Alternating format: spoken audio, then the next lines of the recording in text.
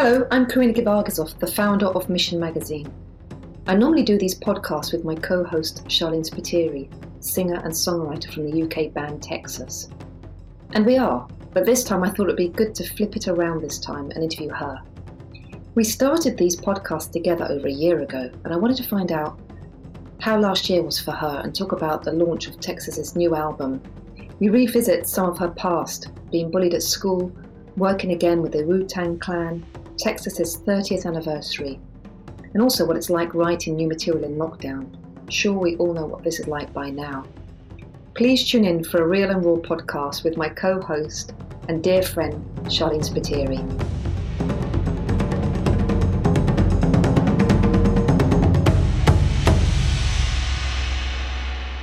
I was saying to you earlier that I was just listening to some of your songs and they create such emotion in me. But I was also listening to High and I saw the video again and it's such a fantastic video. But there's such a great vibe to it. It's a real toe tapping. And when I first heard this was in your house, I think last... God, you heard it a long time ago. February, nearly a year ago, I think, or March, just before lockdown. When it happened, and was it not even further back than that? Because you wouldn't have seen me. Did you see me after my mum passed away? No, that's what I'm saying. So it was way before that. I'm thinking you never, because my mum passed away, and yeah. I went to Scotland in February. The whole of February, I was there.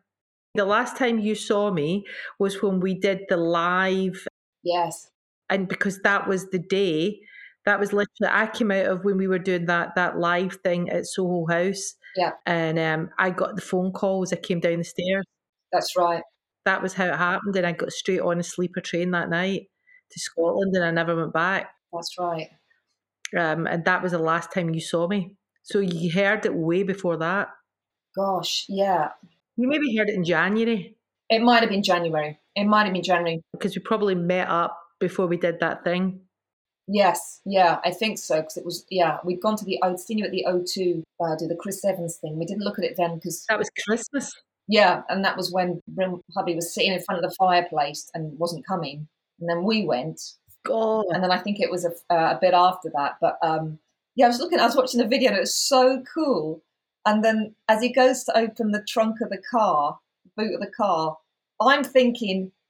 God, wouldn't that be cool if she's in there? And then your face appears. I'm like, oh my God, she's in the back of the car. You know, I love that. Fen O'Malley, who did the video, who directed the video, she wrote all the script and everything.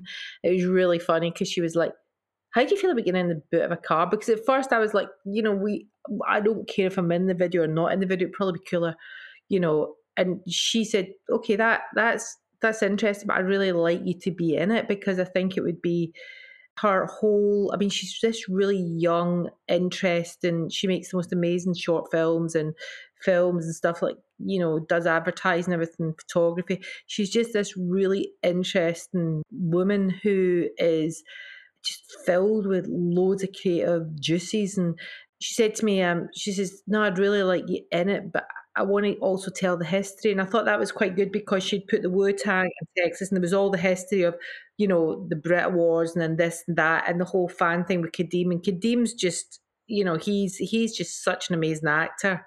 And he really threw himself into it. It was just like great, but the set was amazing as well. Amazing. The whole, we went to this amazing house and the way that the set designers had just like got all this memorabilia.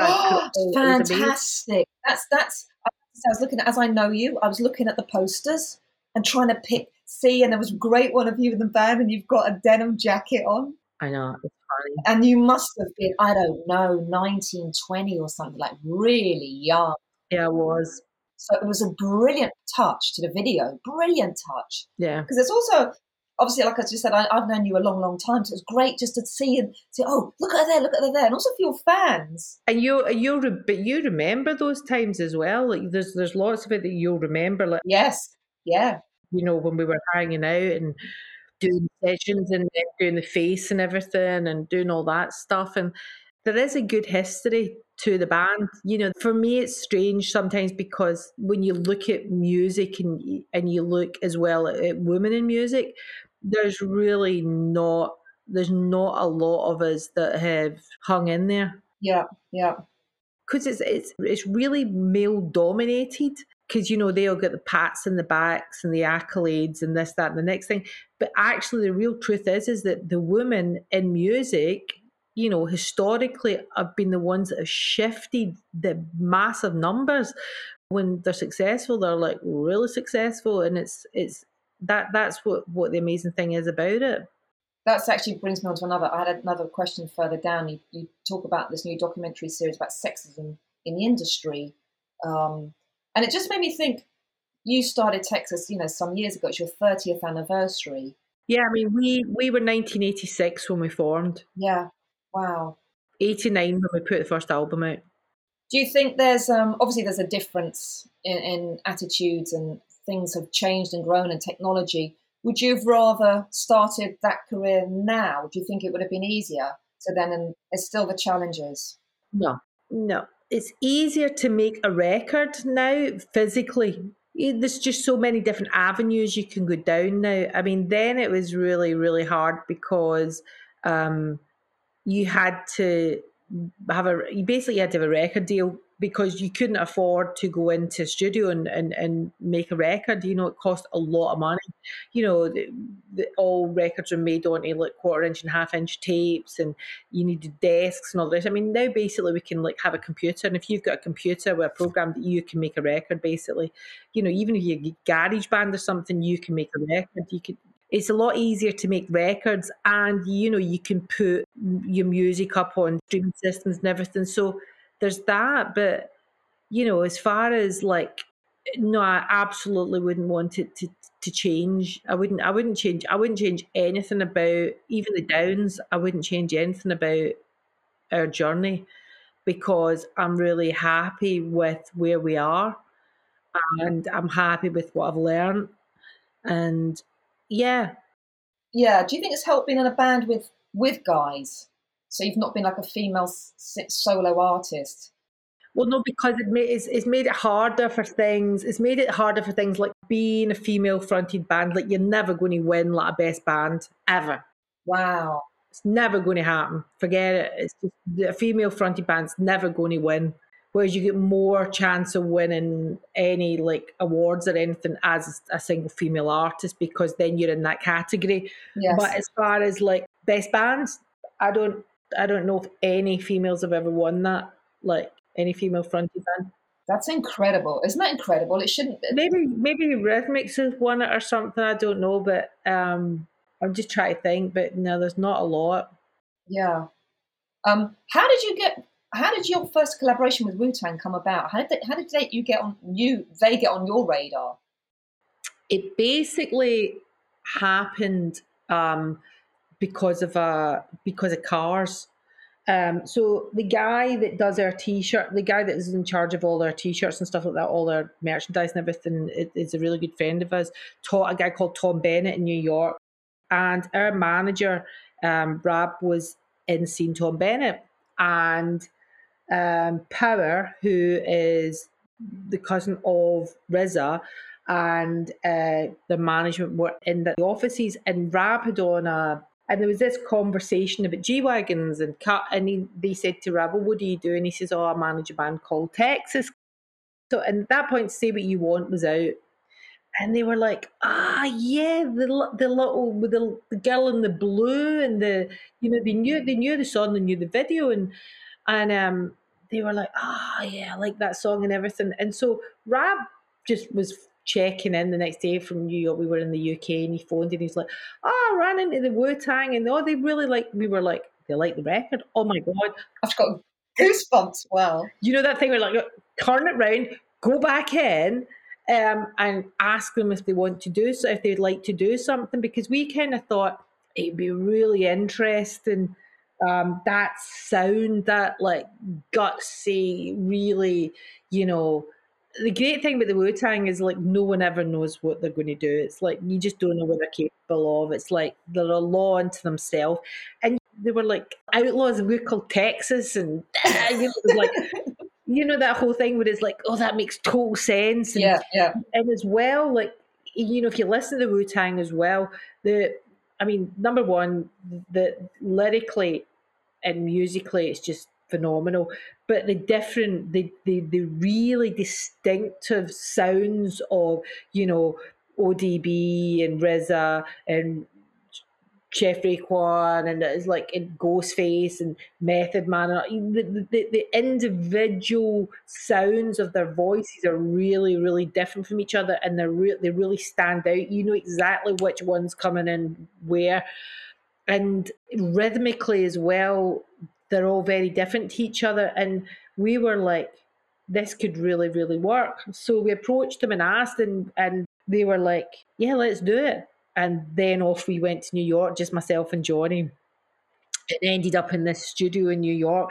We ended up in the studio where Tupac got shot, and actually ended up getting banned from it on the night of the shoot with for the Face magazine. And it was really weird as well. Not weird, but when we turned up originally, ODB was supposed to be doing the rap on it, and ODB had been arrested, so he was in prison that night.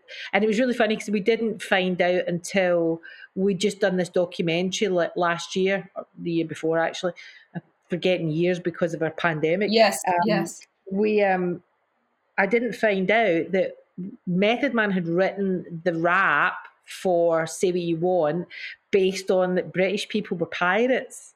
Oh, I read that. Yeah, and I was literally like, we never knew that. And he had this perception of British people were all smuggling stuff and raping and pillaging cities and towns. Well, like, it was really funny. So that's when he starts, he goes, yo ho ho, a bottle of rum. And it's like, and off he goes. And you're thinking, wow. I mean, he'd actually come up with this whole concept of, right, the British, I'm going to make it on that whole front of that's what you can say what you want, but I won't change your mind. So it was really, really cool to find that out. I love it when he's giving it Staten Island with the challenge and everything. It's like, exactly. It's such a great rap, and it's like it's the same with High as well. Now, talking to RZA and seeing like bits of footage of him, like because he was saying that he'd been going round and round High and literally coming up with, right, what perspective do I want to write it from, and he was in bed with his partner, and he came up with this whole, when you listen to him, it's like when he says, you in a white dress looking your very best and everything, and it's like he's talking about relationships and marriage and probably that feeling and where he's coming from. And it's like, it's really interesting to hear, someone else's take on something that myself and Johnny have written. We've written our version, and then they take a part of what you've written and they come up with where they see it from. Yes, and that's the great thing about songs.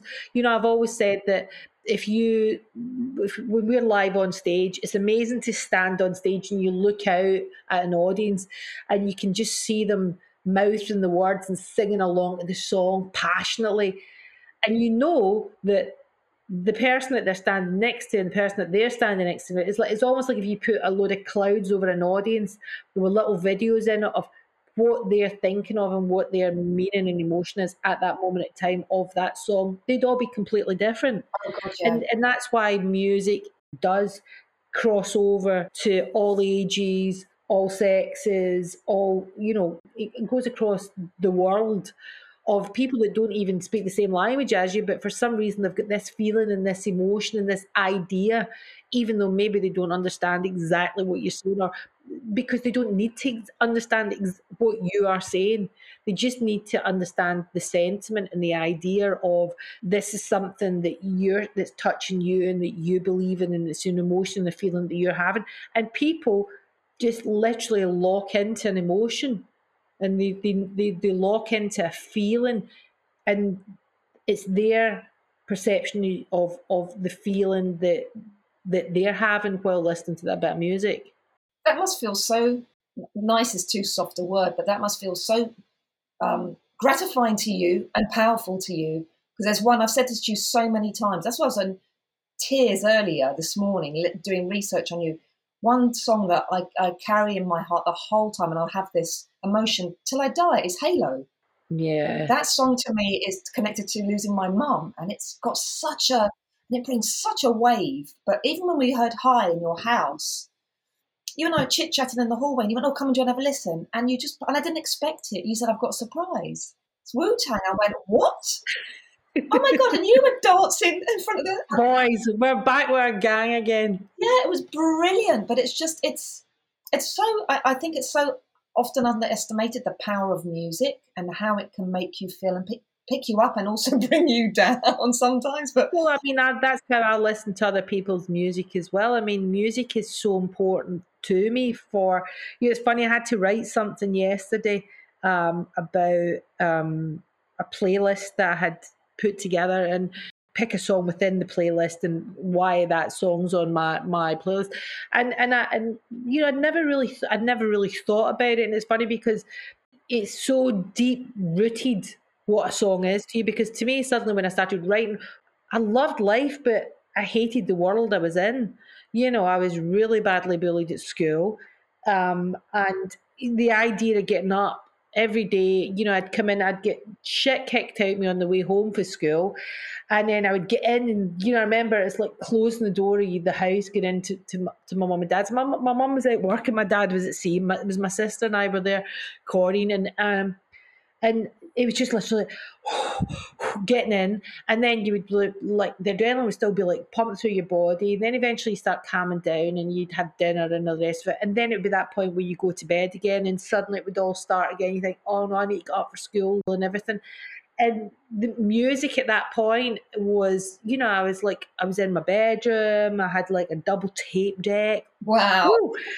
Had a dance out record player, and my music was everything. And I just remember Susie Sue singing, "This is the happy house, we're happy here," in the happy house. But it was that real, like, this really disturbing sound to it. And it was like lyrically what she was saying, the house is happy, but really I'm not. And for me, that song meant everything to it. Was my escape. My music was my escape. My music was that moment to try and make me forget that I was being really badly bullied at school, and that I wasn't happy at school. I was totally happy at home, And my parents, I could tell my parents anything, but I chose not to. Right. And it just was like a really weird time for a few years in my life. And it's funny because having to write that about the song suddenly like reminded me exactly, what I still love that song to this day, but it holds that part of my life really in a little bubble that literally, boom, I'm in my bedroom, I'm in my own little world, I'm in a safe place. But it's saying the way the song sounds and the way the song is lyrically, for me, it's saying that I'm good here, but out there, I'm not. I don't fit in. It's not. It doesn't work for me. Wow. What age were you when that was? Is it early teens? So yeah, it was. Yeah, so it was 80. The song came out in 80. I was born in 67. So yeah, I was 13. Wow. Did your sister know about the bullying? No, because my sister wasn't at secondary school yet. It was just when I went to secondary school. Right. So my sister was still at primary. Oh wow. But it was quite funny. I saw a sketch. I went to see. What's his name? Anyway, it'll come to me. Chris Rock. Rock. Yes. Rock. It's Chris Rock. I went to see Chris Rock live in London a few years ago, and he told this whole story about anybody that's never been bullied doesn't come to anything. If you've had the shit kicked out you a lot of the times in your life, literally you either rise or you fall. I couldn't stop laughing. I was like, oh my God, it's so true. Because so many people that I do know literally that have been bullied, have gone on to do, I don't know whether it's there's that fight and that determination of you to survive. But I do think there's an element of it, and I think what he said was really, really true, and is horrible and as sad as it is, that when it happens, it's like God, yeah, I think it has got a lot to do with who I am, how I handle, even my work meetings, people, like how I handle the record company. And honest to God, see if I see an element of bullying coming in on anything, it's literally if I feel that somebody's kind of giving me a bit, like I can feel the bristles Wow. like standing on the back of my neck, and I'm a bit like, I'm going to stop you there. And it's literally like, we're not going to go down this route because you are not going to bully me into making a decision that I don't want to make. I was going to say, how do you handle it? Do you just feel like before and walk away from it? But no, as you're growing up now, more life experiences. As I'm growing up and I understand that, because, to go back to when I was bullied, the point of the bullying stopped was at the point when I turned. And basically, I got suspended from school. The other girl got suspended from school. I was like, I literally ended up in a full physical fight. But for me at that moment as a kid, I mean, I felt I was fighting for my life because I was absolutely terrified. But I realised that as soon as I went, no, that's not going to happen, that was at the point where it stopped. So now the way that I handle it is that, yeah, I can literally feel myself going into a cold sweat. And if I see someone else being bullied in a situation, I can't help get involved. I'm literally, really not cool. And it's quite funny because, Bryn, my husband, sometimes there'll be something happening a situation somewhere, and I'll be like, excuse me. And he's like, why do you always need to get involved? Why do you need to get your big fat nose in at everything? And I'm like, can't help myself. Can't help myself. That was one of my questions. Do you have the same music taste, you and your husband? No, because really, he knows certain songs, but he doesn't know who they are, and he likes the bands that he likes. And it's funny as well because he's 10 years younger than me as well, so a lot of my music is way later. Yes. I mean, He thinks I listen to like crazy stuff. He'll come in sometimes and I'll be listening to Transylvanian gypsy music, and he's like, what are you listening to? And I'm like, oh my God, I just love this, like accordions and pure Dracula and stuff. And I'm like, I like different things. And like, there's this radio station that I love listening to that, seriously, he says to me sometimes, it's like living with his grandmother. And there's a radio station that I love. It's called Angel Radio. It's a radio station that's hosted by old age pensioners. That's amazing. And I love this. I discovered this radio station maybe about 8 years ago, maybe no longer than that, maybe 10 years ago. I was doing regional radio. So when we do regional radio, like you go and visit all the stations all around the country. So you go to all the regional radios and you go in and you'll do an interview and whatever. And I was doing that, and we were down in Southampton. I think it's down in Southampton way, but it's right down that part of the UK. And I was always, when we were in the car, because you drive from station to station, you're literally out for about 4 or 5 days, and it's you, the radio plugger guy, and you're sitting in a car. So I'm always messing about listening to the radio or playing records and singing or whatever, because you just got to get through it. Yeah. And I found this station late at night, and I was like, oh my God, this is genius. Because literally there's somebody coming on, hello, so today we'll be playing Glenn Miller's Big Band, and we will be, and it's all that kind of stuff. And literally sometimes they forget, like they're like, oh wait, oh, get the needle, and they're literally putting the needle on the record and some of the stuff, and some of it's not queued up properly. And brilliant. I think some of it is not in the system, so like it's not all. Some of it will be computerized, but some of it's not, and some of them they actually play the record, and it's genius. I absolutely love this radio station, and he's like, seriously, what is wrong with you? Oh, I'm going to listen to that. I love varied music. Yeah, Angel Radio, you've got to listen. You just go on your computer and just put in Angel Radio, and honest to God, it's brilliant. And it's really good because you hear a lot of records because a lot of it's way before my time. And yeah, I mean, I love music. That's the thing, is I love music. I love new music. I love old music. I love finding something that I don't know about. It's the same with films. Yeah. I love movies. I'm literally like, I love a good movie. it's just for me, I'm like, oh, what is that? And oh, who is that? And oh, that's great. And it really is. I like the fact that I've got this jukebox in my brain of sounds and records that I can just play them whenever I want. I can hear them in my own head. I know that you've always been a massive fan of Motown. Oh yeah. Always. When did you discover Motown? When you were a young girl? Yeah, I was a kid. I mean, my record collections came from my parents. My first record collection came from my parents, and that was for me. I'd play all their records, and my mum was into like soul and blues and jazz. Wow. So my mum had things like my mum's record collection was things like Mahalia Jackson and Ella Fitzgerald and Al Green and Marvin Gaye, but it was all like Tammy Terrell and Marvin and all that stuff and all those records. And my real start was Marvin Gaye and Tammy Terrell records that I was, oh my God, obsessed with the two of them singing, and just the way they would bounce off each other. And Marvin, for me, I never tire of his voice or his songs or his sound in his feel, his songwriting. I'm obsessed by Marvin Gaye. I've always been obsessed with Marvin Gaye. Every time I could listen to the same song forever. That Marvin Gaye, one song, if you gave me one song and I'd listen, and I guarantee you that I would hear something different every time I heard it. Like his breath, the way he'll move around a word or a melody, and the way he can hold back.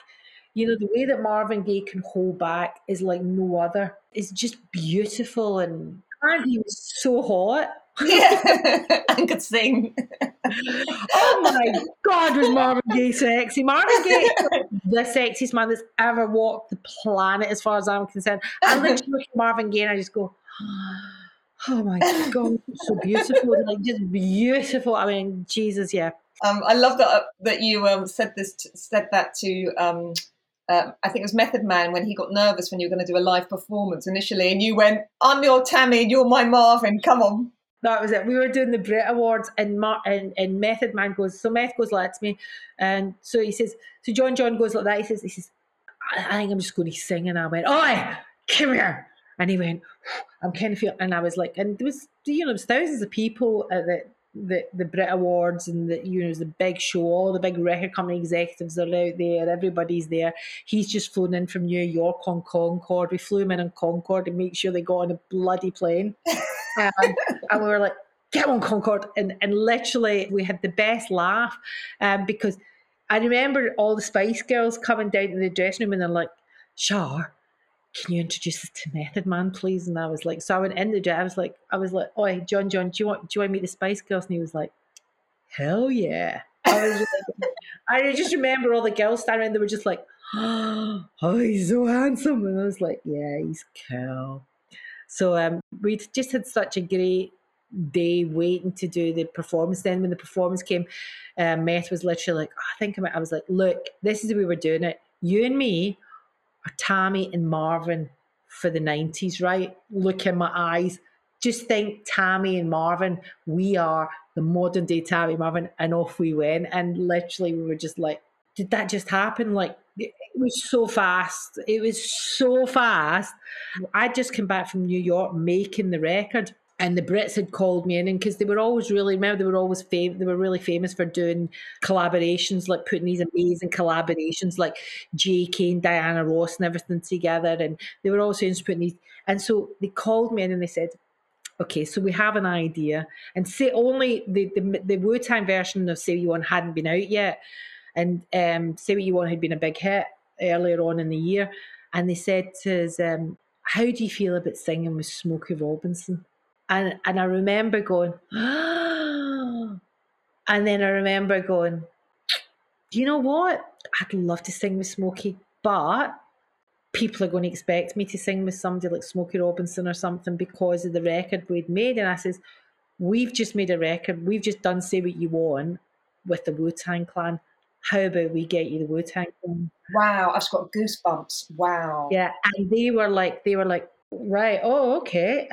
So you can the Wu-Tang Clan. Oh God, does that not? Maybe it's a bit. Oh, someone's been in prison and arrested. Oh, They were like, oh, I don't know. I mean, literally, I'm not kidding. You see, when the Brits got us there, and they put Method Man on like everyone was down in the middle of all these like big porta cabins, and they put Method Man like 3 floors up or something in a different part of the building, and we were like, "Where's Meth's dressing room?" And they were like, "Oh, we thought it might be a bit comforting, just in case he kicks off or anything." We were like, "Okay." And literally, just not long before the show started, if you don't move him down, we're pulling out. We're like, wow. Texas will not perform if you don't get Method Man down in a dressing room right next to us within the next 10 minutes. And so all kicked off, and probably why I've never won a Brit Award. Yet. What are they going to give us? Swingers in the room? Come on. Anyway. I just had this vision of you presenting Angel Radio. Angel Radio, the home of pure nostalgia. That's the tagline. That is the tagline. Angel Radio, the home of pure nostalgia. God, don't you just love that? I love That's it. Genius. Well, you got awarded recently at the Scottish Awards. You got an iconic awards. Was it November? Oh, I've had loads. I mean, we've been really lucky. We've had loads of awards. Yes. Radio awards, music awards all over the world, and we've been really lucky. But at the end of the day, the way I always look at it, you can have all the awards in the world. If you ain't selling any records, it means jack shit. And we sell shitloads of records, so I'm a bit like, for me, selling loads of records just means that millions of people get to hear it. So I'm just like, I'm like, the more people that hear it, then for me, I'm doing a better job, because I'm a bit like that's why I wanted to be in a band and make music, because I wanted everyone in their auntie to hear our music. I'm literally, that's what I want. I want to be dead and gone and the music's still going and people go, do you remember that band Texas? I really like them. What, do you know, just that for me, my grandchildren will be able to go, God, do you know that's our grandmother made those records? I'm like, to me, I'm a bit like, yeah, thank you. Well, did you ever think you'd have a 30th anniversary? Jesus, no. I mean, it's mad because it seems like yesterday. I remember sitting in our friend Sparky's house with Johnny and going, Johnny saying to me, have you ever written a song before? And I was like, yeah. Liar. I'd done the odd poetry in my bedroom as a sad teenager. Do you write songs? Yeah. It's like, holy. And, because, what people might not know is that Johnny had already been in 2 massively successful bands. He'd been in Altered Images and had did numerous hit records, and then was in Hipsway with numerous hit records again. And there was me, was still a hairdresser at that point. It was the week before my 18th birthday, and I was literally like, yeah, that right songs. Who are you? Literally like a twat. So yeah, it's and that feels, I'm not kidding you, that literally feels like yesterday. It feels like yesterday. After you forget. It's weird, like my life feels so normal. Like, I've got a daughter, I've got a husband, I've got, a dog. A dog. Don't forget the dog. The dog's most important. We'll be talking about the dog and its hair in a minute. Oh my God. But that, that in itself, that seems like a mile away. But in my brain, it's one thing. I'm still that exact same person. For me, I'm like the exact same person. I still have that excitement and that, ooh, we're going to make a record. I still have that excitement when we make records. Sometimes some records are harder than others, but the last couple of albums, this album High and the album before Jump Away, I mean, they've been such joyous records to make, and like the feeling and the emotion, it's felt really up and positive, and they've been a lot of fun to make. Some records are not a lot of fun to make, but this was a lot of fun to make. That's got to be why it's a 30th anniversary. Like if you weren't into your career anymore, or weren't excited or have that passion you wouldn't have got this. No one would have got, so far if they didn't have that drive still. And you clearly have, and you love it. Yeah, but I've also got the advantage, and we've got the advantage. I mean, there's not a lot of people that get to do something that they absolutely love in life. But also, as well, I think the really important thing in anything that you're going to do is to be able to ride the lows as well as the highs. And, and it's about balancing them out, because, if your ego runs riot and you turn into a nutcase, which we've seen it, you and I have seen people, not just in music, but we've seen people, they go, yeah, but it must be hard for them. They come in at such a young age. And I'm like, shut up. It's not hard. Well, it's hard to have people running after you and basically want to be part of what it is you do. No, it's not hard. It's not hard to go to bed each night and be able to lay your head on the pillow and think, yeah, I can pay all the bills and I can live in a really nice way. That I can buy a car, I can do this, I can put my children through school, and, I can create a life for my family that most people can. That allows you, well, all that on your plate turns you into an arsehole. I'm sorry. You're either an arsehole or you're not an arsehole. And that is what it all comes down to. So, I don't fall for that. Oh, it must have been difficult for them. Bless. Shut up. I love it when you have a rant. But you've always done, but that's back to your upbringing and your parents and who you are as a person, because we've known each other a long time. You've never changed. You've never, like everything you're talking about, how you would get Method Man dressing room down next to yours, and you're always standing up for the person that needs, fighting in their corner. There's never been an ego with you. And I think that comes down to people's upbringing. It might go back down to the bullying as well. Nobody stood up for me when I was having the shit kicked out of me. So that felt lonely. That felt bad. That made me feel really sad. So, yeah, I think maybe that element is always there. It's funny, Peter Kay said to me years ago, he says, what's really funny? He says, the thing about you, he says, this is part of the success and the charm. He says, is that you in your brain, you think you're still a hairdresser and that somebody's going to rumble you. You're going to find out that you're at it. Woo! Mr. Miyagi! Smoke mirrors!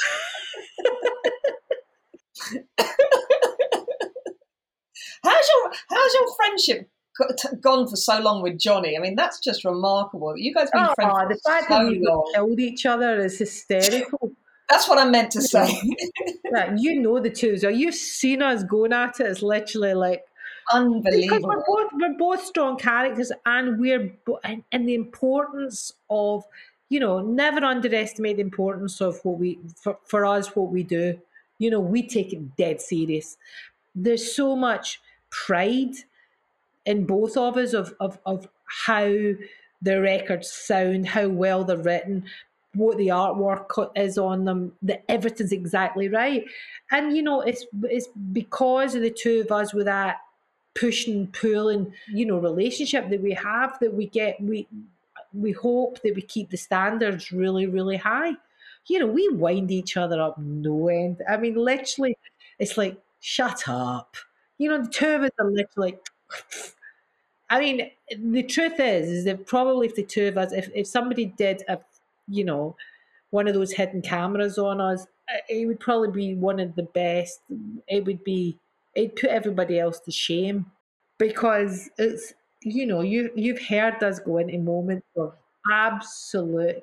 I mean, I think, did you not see me, Milan, when I broke my wrist because I tried to punch him? No. I tried to punch him one time. We were having an argument over a mix.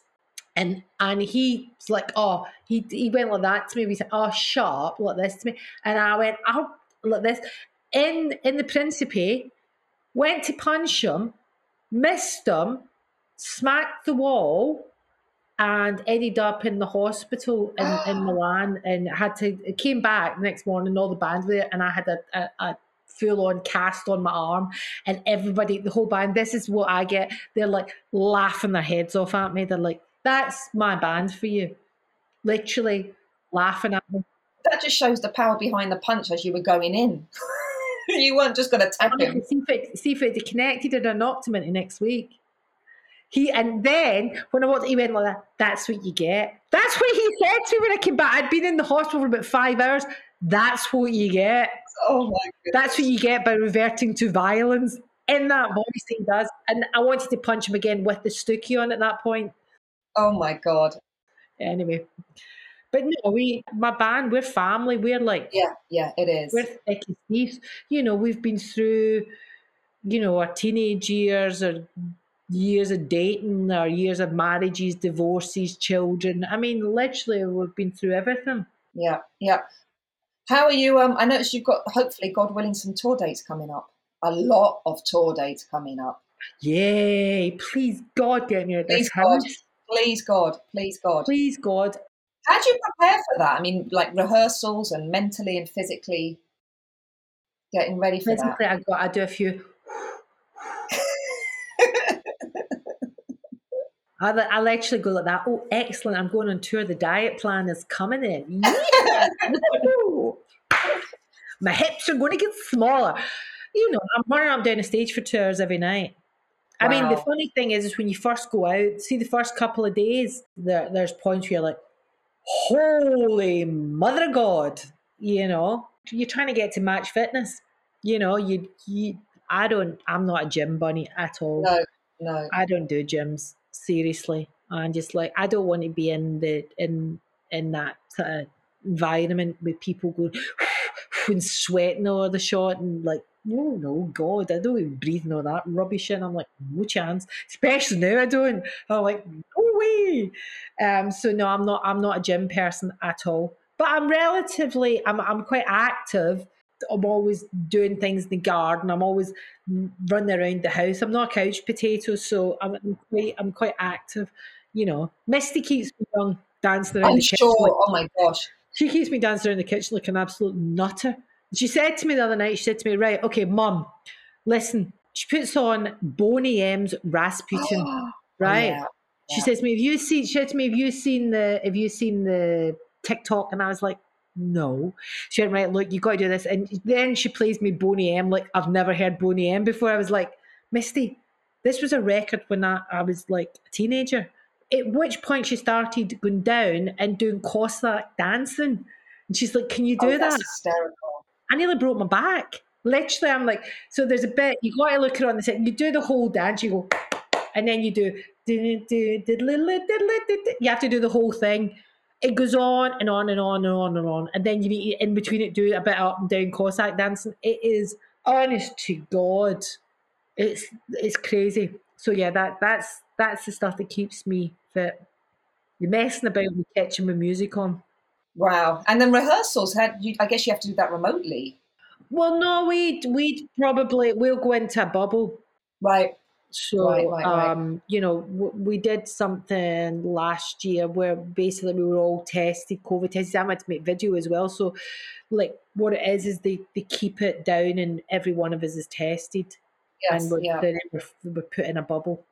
Well, I hope that happens. I really, you know what? I really hope. I think we're all going to have a very different mindset in the future of really enjoying moments and really just letting ourselves go. I think there's going to be total euphoria when bands get out on the road again, and for the bands and for the audiences, I think we're just all going to be like, yeah! It's going to be good. It's almost going to be like the first time around again when you first ever went onto stage. Yeah, well, do you know what's really weird? It's almost like this pandemic is almost it's like we've hit the big red button, boom, restart. And I really hope that it's going to. I hope it's going to really, really change the world for the better. I sound like I'm on a beauty pageant, don't I? I hope it changes the world for the better. No, but I really do. I mean, I think we've seen a lot of amazing people come out of this pandemic who've done amazing things and helped people a lot less better off than themselves. And I guess maybe it's changed our headspace of where we'll realise how precious life really is and how precious our friendship and those just meetings as you standing suddenly chatting to somebody in a when you're in line for something and like and just just that human contact. I think we're hopefully going to realise how very, very important it is to all of us. Oh, I hope so. I was saying to someone yesterday, if that person through last year isn't empathetic now, they're never going to be. They're always going to be miserable. Well, as you and I have said constantly, we've been saying this, is that it definitely has shown some people up to be really not nice people. Yeah. And that's kind of like that's like, okay, good. The dregs will always eventually float to the surface. No, you're completely. That's a good analogy, actually. Honestly, I could keep talking to you. How can you keep talking to me? You're bored looking at me. No, because I wanted to talk about like your gardening, cutting poor Socks' hair. Oh my God, Socks' hair. Jesus, that poor dog. That was one of those moments where I did just think, how hard can it be? I was a hairdresser. I must be able to. Honest to God, that dog. We had her on the dining room table. Misty was holding her, and I was like, and Misty was going, oh. I mean, there was points where the dog was literally like, oh, if you'd seen her. But then I clawed it back, and then I'd claw it back, and then I get a bit bold, and then I go, I'll go in for a bit of this bit, and then I go, oh, it's gone again, I've lost it again. But eventually she looked all right by the time I'd finished. It took me about 2.5 hours. Wow. I was there for ages, my arms were killing me. Poor dog was like, let me out of here, please. We got there. Oh, thank you so much. Did you know it's my Cape Cod t-shirt? I've noticed that. I was noticing that, your Cape Cod t-shirt. People aren't going to, this is audio, which is a shame. We might have to do... They're not going to see it. And thank God they're not going to see it. If you could see what I look like, folks. Oh my good God. You'd be That's like... lockdown. That is lockdown for you. Like, oh my goodness. Yeah. I ain't giving it lockdown chic, I can assure you. Lockdown chic, more like it.